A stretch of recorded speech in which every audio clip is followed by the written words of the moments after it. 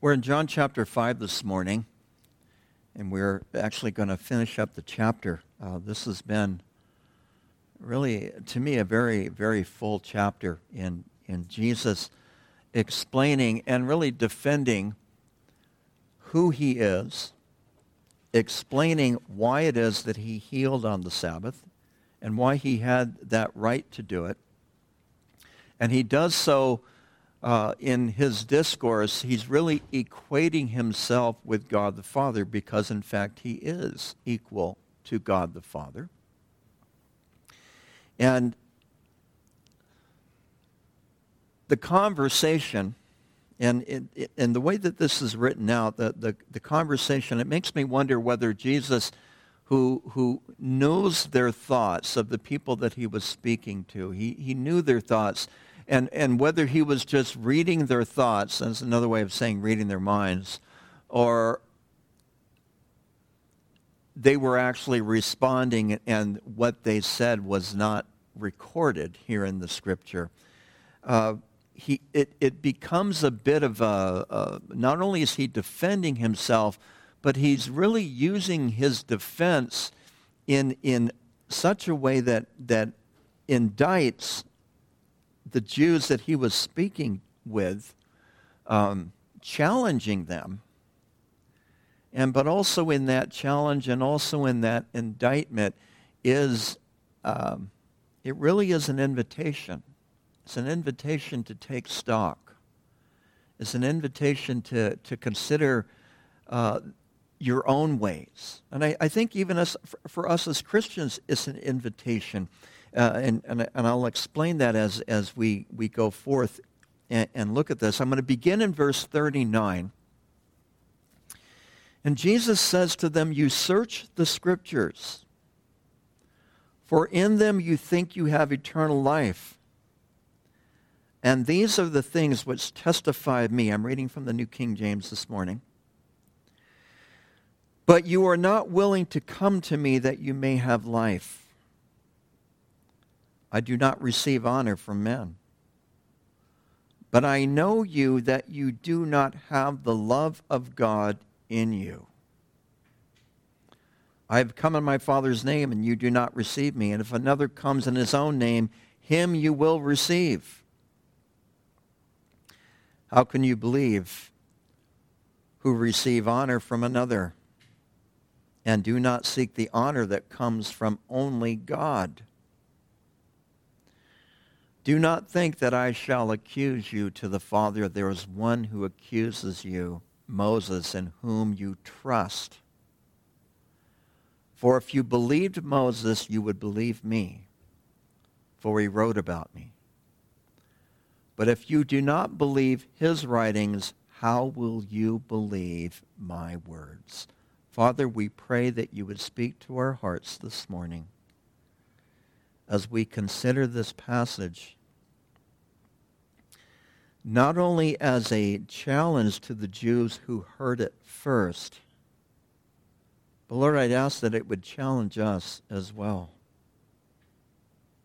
And as we look at this, that we would examine our own hearts, that we would even ask you by your Spirit that you would search us and know our hearts, O God, try us and know our ways, and see if there be any wicked ways in us, and lead us in the way of everlasting. We thank you for your word that cuts between soul and spirit, joint and marrow. So we pray, Lord, that you would have your way in our hearts this morning. We ask that you would just bless the teaching of your word, that it would go forth and do that which you desire for it to do this morning. And we ask this in Jesus' name, and all God's people said, amen.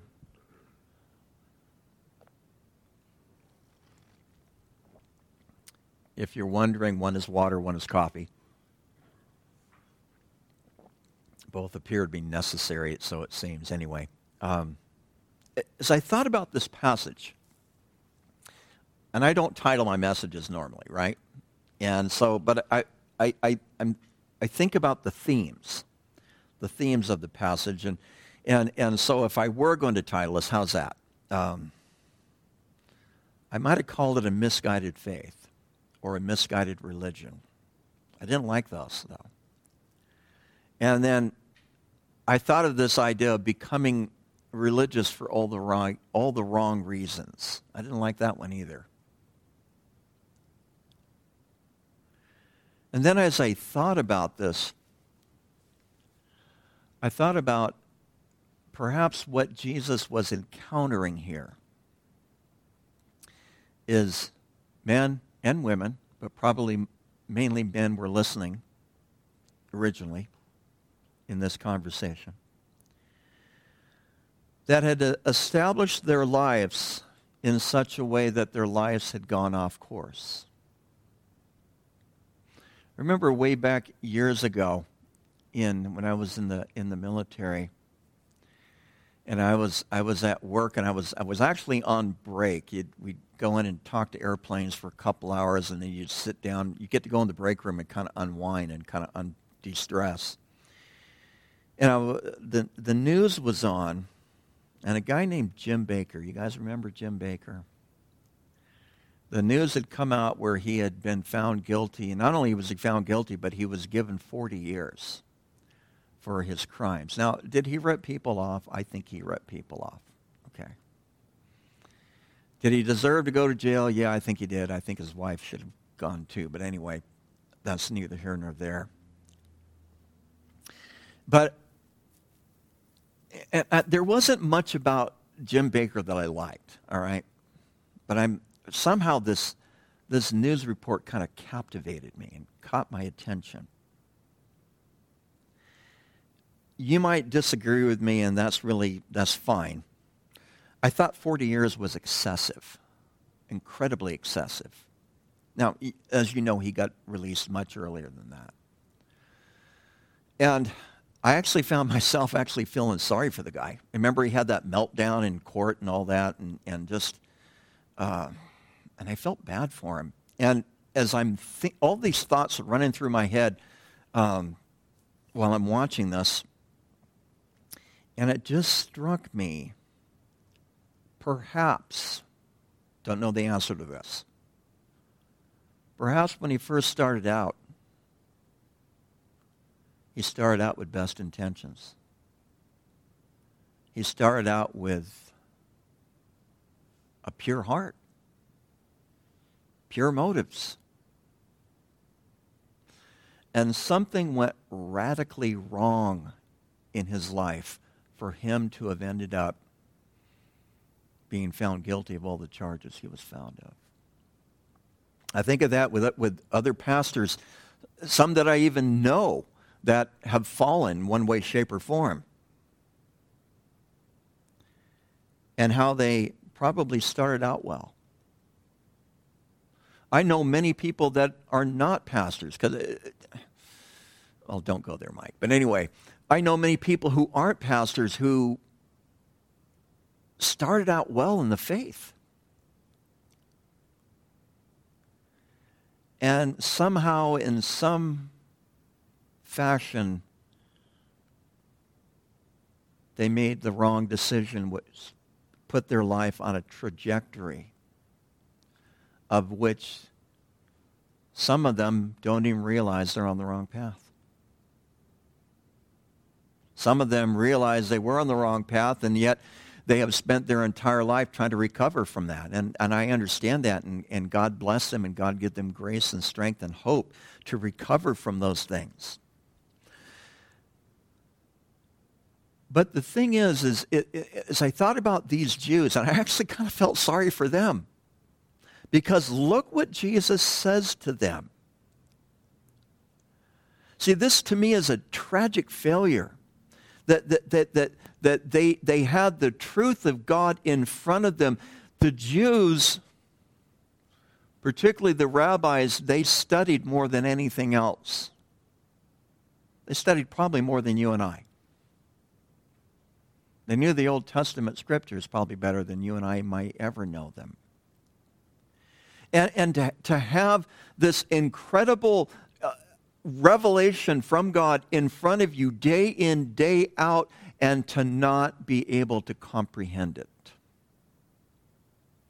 although you think you think you can. I remember one time there was a guy, I don't know, I'm going to tell you this story. I shouldn't, but that's too late.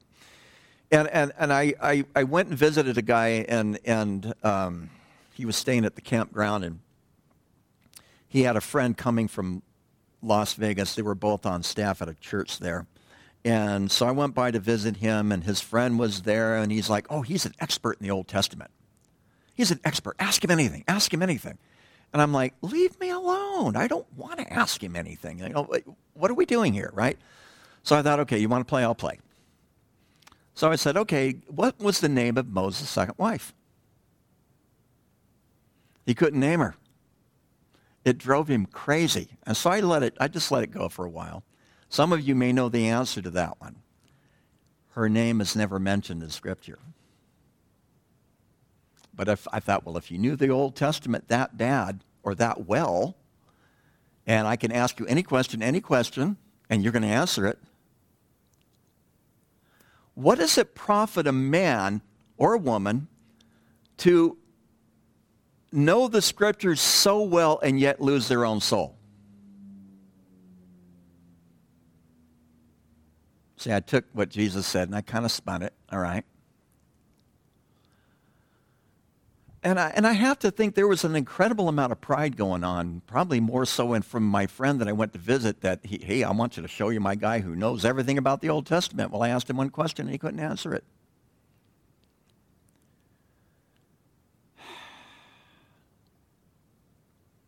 We're not going to take a theological exam to get into heaven. Now, do I believe the Bible is important? Yes, I do. Do I think we should study to show ourselves approved, a workman that needs not to be ashamed, rightly dividing the word of truth? Yes, I do. But look what Jesus says here. You've searched the Scriptures, for in them you think you have eternal life. It's recorded in the Mishnah, which the Mishnah is a collection of Hebrew traditions, oral traditions, not written. Well, actually, they were eventually written down. But the oral traditions of the Hebrews was the interpretation of Torah, first 5 books of the Bible.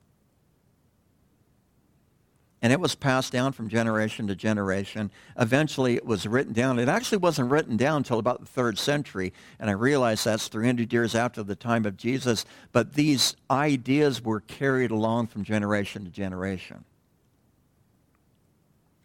And one of the things that was written in the Torah, and I'll just kind of give you a quick paraphrase and keep moving on this, was that in studying the Scriptures, you have eternal life. Is there a problem with that? I think there's a problem with that.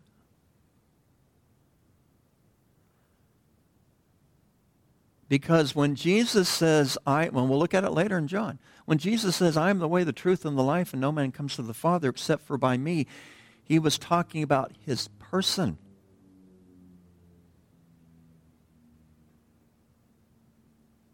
When I went away in the service,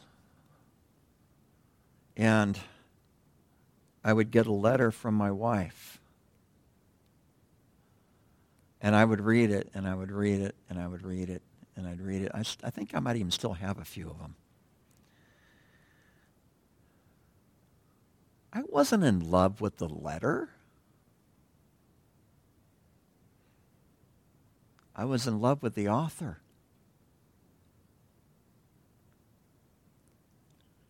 And I read it a lot.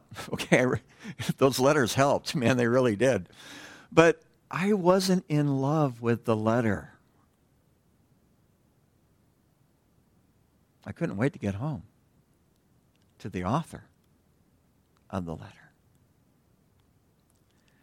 And yes, thy word is a lamp to our feet, a light to our path.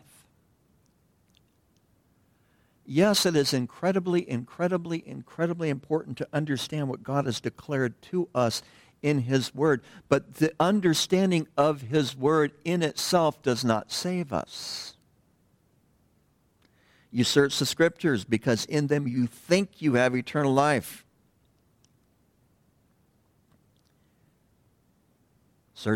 Doing the religious thing. Doing the spiritual thing. I think spirituality is very important. I think spiritual disciplines are very important. I think practicing a spiritual life is very important.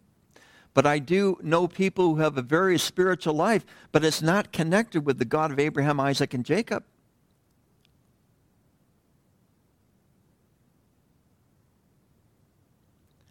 Who you worship matters.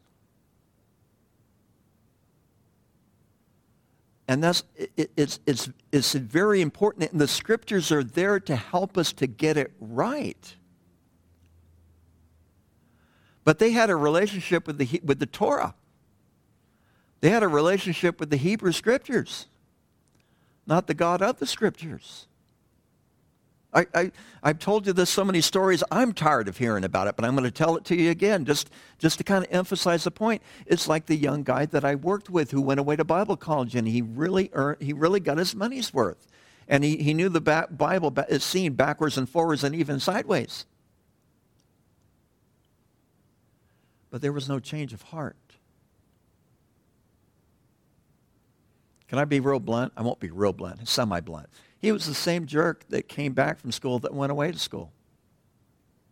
There was no change of heart. There was no growth. There was really no less of him and more of Jesus in his life. And Jesus says, you search these scriptures because in them you think you have eternal life, and they are the ones that testify of me. This is that which I've given. He's talking about the Old Testament. You understand that, right? They are what testifies of me. And yet the tragedy, but you are not willing to come to me that you may have life.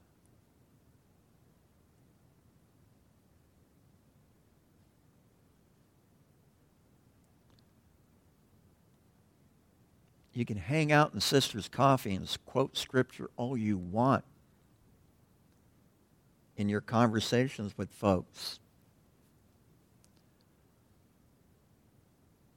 But is it transforming you? Is the relationship that you have with Christ transforming you? Now, I understand, because I know it's this way in my own life. It feels like 3 steps forward and 2 steps back a lot of times, does it not? Okay, I guess it's some of us. How's that? Okay, it does. It's like just when I think I'm getting somewhere in my walk with Jesus Christ, there I go and I start acting like me again. Or even worse, some of you. No, I'm kidding. Okay, it's a constant struggle. At least I think it is. I think if we're truly paying attention to our own hearts, it is. That's why I'm becoming even more and more convinced to really know God, we really have to know ourselves. And to know ourselves, we really have to know God. It's this cyclical, weird, reciprocal type of relationship. As I get to understand myself more, I'm able to, through the enlightenment of God's Holy Spirit, to, what's really going on in my heart today? Maybe I should just go back to bed and try it again tomorrow. I have days like that. Sometimes I feel like I have months like that. But anyway, they missed it. What would it profit a man to gain the whole world and to lose his own soul? Or what will a man give in exchange for his soul? Who cares if you always win at Bible trivia? Seriously. Is that going to add one more cubit to your stature? Now, let me flip it again. Is it important to study God's Word? Yes, I think it is. Okay, I haven't changed, but I'm thinking when Jesus confronts in such a direct manner, we need to pay attention to it. Because he goes on to say, I've come in my Father's name, and you do not receive me. And another will come in his own name, and you will receive him. In other words, they are open to deception. I could really camp out on verse 43 this morning. I'm not going to. I know it's going to maybe disappoint a few of you, but I'm sorry. But anyway, they were open to deception. Because this is my opinion here. John, in this passage, does not say it, but I think I have loads of scripture to back up my opinion on this. I believe that the Holy Spirit was bearing witness to those Jews, the original audience, when Jesus was speaking to them.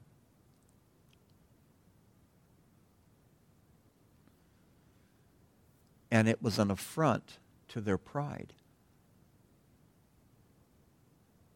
Because, I'm putting myself in this. I'm thinking, oh my goodness, I've been studying all my life. The scriptures, I know them backwards, forwards, and sideways and everything else, and everybody is so impressed with my knowledge, and you're telling me that's not the way to eternal life? And I'm sensing it in the depths of my own soul that this man is telling me the truth? Which means I have to reject everything I've spent my entire life doing?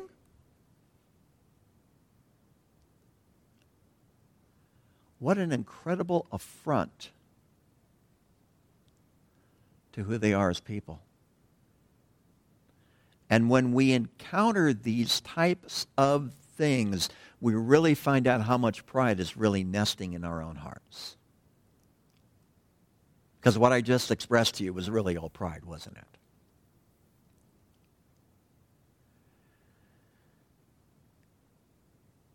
And then he goes on. How can you believe who receive honor from one another and do not seek the honor that comes only from God? 44 is a slippery verse. It's a dangerous verse. Because I've met people who take this and they run to the extreme. I don't care about anybody else. You ever heard that? Of course you have. Have you thought it? Of course you haven't. Okay.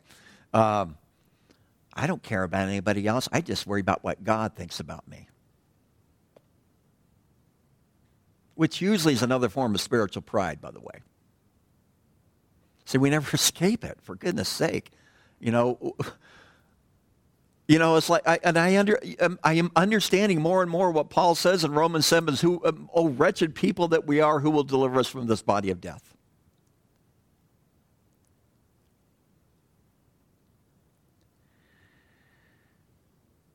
They were seeking honor from one another. They wanted to win at Bible trivia. I know more verses than you. I've memorized more scripture than you.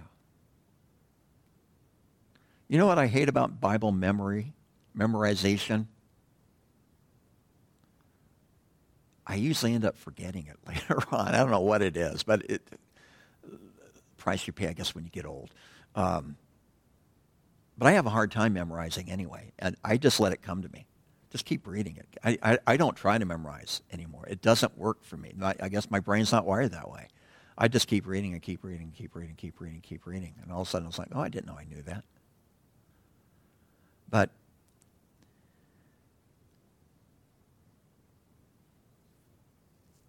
do you seek the honor that God desires to bestow upon you? Do you realize that God wants to honor you? Now, I'm talking about in a very, how do I say this, humble way. But that God wants to honor you? I came that you have life and that more abundantly. Is that not being honored by God? I am the way, the truth, and the life. No man comes to the Father except for by me. Is that not being honored by God if we hear that and heed that?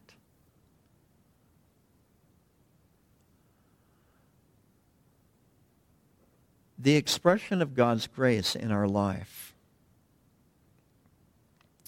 is something that I think we often overlook. And I think as part of it, we after a while, I think we just expect that God's going to be good to us, and then when we think he's not, boy, are we mad. I remember a friend of mine so mad at God one day, and he's praying, he's almost yelling at God, right? And I won't get into the language he used and all that, but anyway, but he was praying from his heart. But he was also praying, and I think he told me about this later, that it was like his expectations were in such a construction. Follow me on this, okay? His expectations were in such a construction that he was really wanting to tell God what to do, and he really didn't realize it. Have you ever told God what to do? Of course we have. But we dress it up really spiritually, don't we? Especially if we've been in the faith for a while, we really know how to dress it up really nice. And who are we deceiving?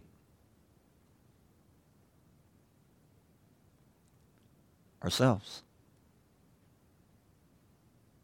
Because we sounded good to ourselves. Instead of letting the Word of God that divides between soul and spirit, joint and marrow, do its work, which is what? What am I describing here? What is the book of Hebrews, describing here? It's describing the work of the Holy Spirit. The sword of the Spirit, right? The Bible is known as the sword of the Spirit. And what does the sword do? It goes in and it does the surgery. It goes in and removes the things that need to be removed. And then he goes on here and says, do not think that I will accuse you to the Father. Now, it's already been established that these guys really don't want a whole lot to do with Jesus. And they're mad at him. Why? Because he healed on the Sabbath, and they want to challenge that. Because he violated the law. Imagine that. He heals a man who has been lame for 38 years on the Sabbath, and they're angry. You see, that's what religiosity, is that a real word? I don't know. But that's what religiosity does to us. It makes us hard, and it makes us calloused. And when those boundaries are pushed up against or exceeded, then we become angry and we become bitter. And we in our anger, we lose our sense of awareness of what is really going on. You realize that? How many times in my whole ministry I've heard one way, shape, or form. That's not the way I heard it at my last church.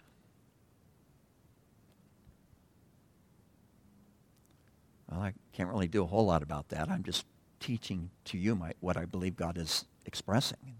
Take it or leave it, right? That's why I love to say your mileage may vary. Which makes other people mad. But anyway. It is what it is. Do not think that I will accuse you to the Father. There is one who accuses you, Moses, in whom you trust. Why did he say that? It's believed, I believe, that with some exceptions, Moses wrote the first 5 books of the Bible. Now, did he write the very end of Deuteronomy, which records his death? Probably not. Okay, but anyway.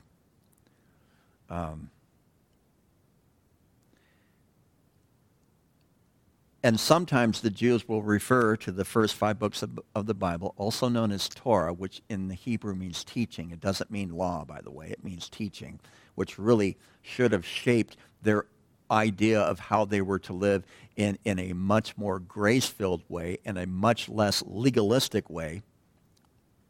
But I'm not going to go down that road this morning. But it's also known as the Law of Moses. So basically he's saying to them, there's one who accuses you, Moses, in whom you trust. Those scriptures that you think you are going to find eternal life in, they themselves will accuse you. Talk about the blind leading the blind here. Talk about a spiritual blindness where you read it, you comprehend it, so to speak, but you do never apply it spiritually. It never penetrates their hearts. Again, they know the scriptures backwards, forwards, and even sideways, but it stays in their head, and it's never allowed to trickle down into their heart. So they never consider that which, and I've already referred to it once this morning, but again, what David wrote, Psalm 139, search me, O God, know my heart, try me and know my ways. Search me, O God, and know my heart. Well, does God already know his heart? Yes. Then why did he pray that? Because he needed to know his own heart. And the thing about reading the scripture, which I absolutely do not like at times, got your attention, okay, is it becomes this incredible spotlight into my own heart, usually illuminating my deficiencies.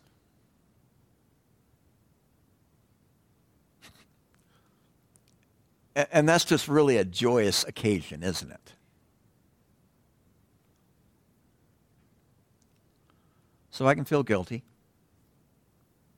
Sometimes I do. And I can get mad. And sometimes I do. Or I can hope that I forget it and it just goes away. You ever try to sweep the Bible under the rug? You ever try to speak the voice of the Holy Spirit? Sweep the voice of the Holy Spirit under the rug and pretend like, I didn't really hear it that way. So I can ignore it.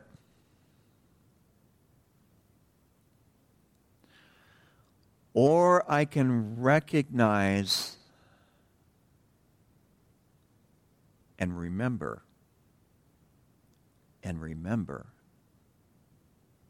the graciousness of who God is. Because if I read this through just a full legalistic, black and white, right or wrong, you got to do it this way, no, you can't do it that way. If I read it through that lens, all it does is just make me either angry, depressed, or it exacerbates me and I just want to give up. Rather than thinking I have eternal life because I've read all this stuff. But I remember the grace of God. And I read this within the context of the grace of God. Now, what have I been telling you about all of this in John that we've studied thus far? It's all read through the context of the first chapter. Right? And normally, what verse do I go to? John chapter 1, verse 1, in the beginning was the Word was with God, the Word was God, which is a claim of the deity of Jesus. When we understand in verse 14, it says the Word, John chapter 1, verse 14, the Word became flesh and dwelt among us. And we beheld his glory, the glory as of the only begotten of the Father, full of grace and truth.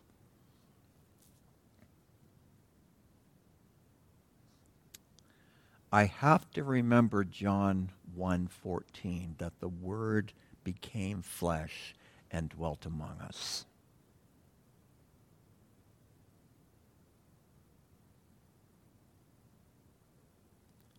When I read verses like what we just looked at here in John 5. Why? What does that speak to me anyway? Because John 1:14, the Word became flesh, is speaking of a highly relational context. Where God, who is pure, holy, righteous, and just, comes and lives with each one of us. In spite of our problems, in spite of our inconsistencies, in spite of our dysfunction, in spite of feeling like we are on the spiritual high peak one moment and down in the depths of the darkness of valleys the next. And he comes and he lives with you, and he comes and he lives with me, and he dwells with us. He tabernacles with us in the midst of humanity's mess and inconsistencies.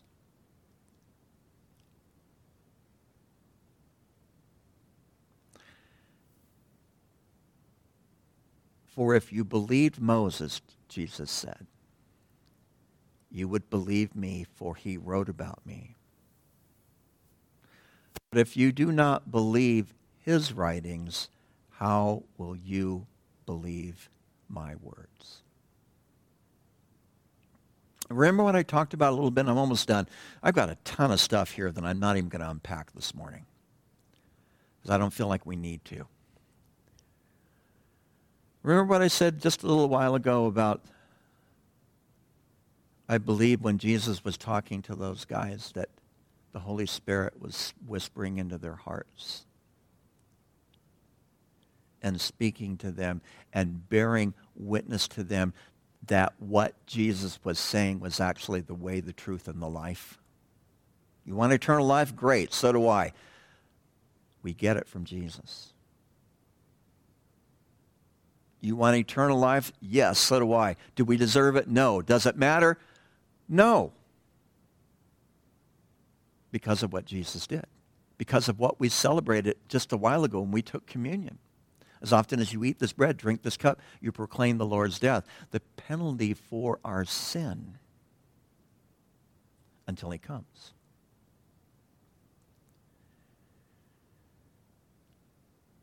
But it's in hearing that little still small voice.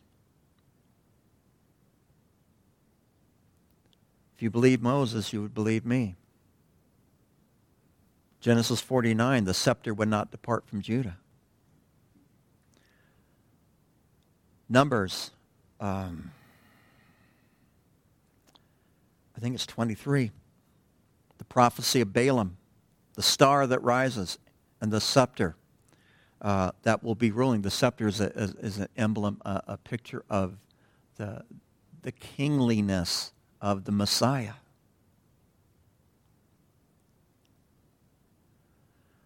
Because one of these days,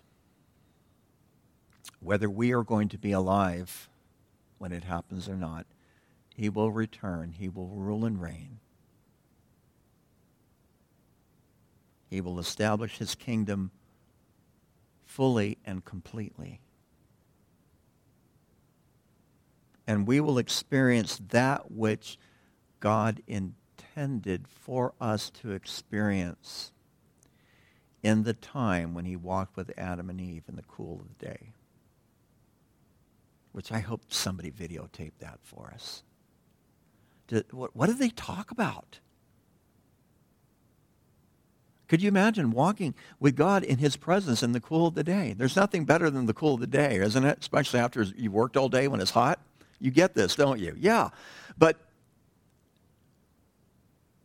what is that relationship That we like to say fellowship because it doesn't sound quite so touchy-feely, right? It means the same thing.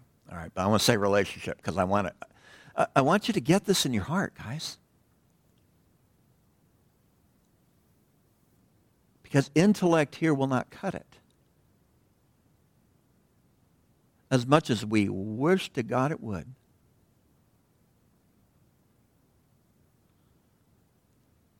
But if you do not believe the writings of Moses, how will you believe my words? You see, the two of them go together. And if we are really understanding what Jesus is saying here, who was the voice behind the words of Moses? All Scripture is God-breathed, right?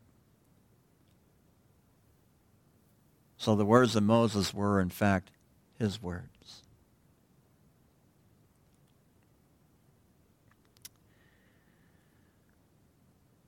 But again, it's about that relationship. I can allow the Word of God to challenge me. I can allow the Word of God to shed light upon me. I can feel incredibly remorseful.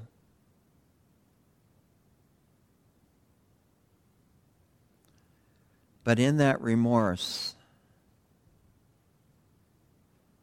do I run to the grace of God or not?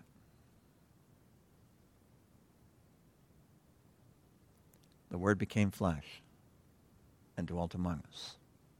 And we beheld his glory. Boy, that's a verse I'm going to be thinking about all week.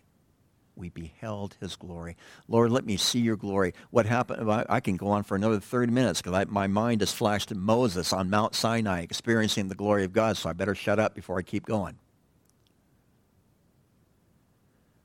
But we beheld his glory because he dared to come in the flesh to deal with our nonsense, our insecurities, our inconsistencies, our dysfunction, because God so loved the world, that he gave his only begotten Son. Amen?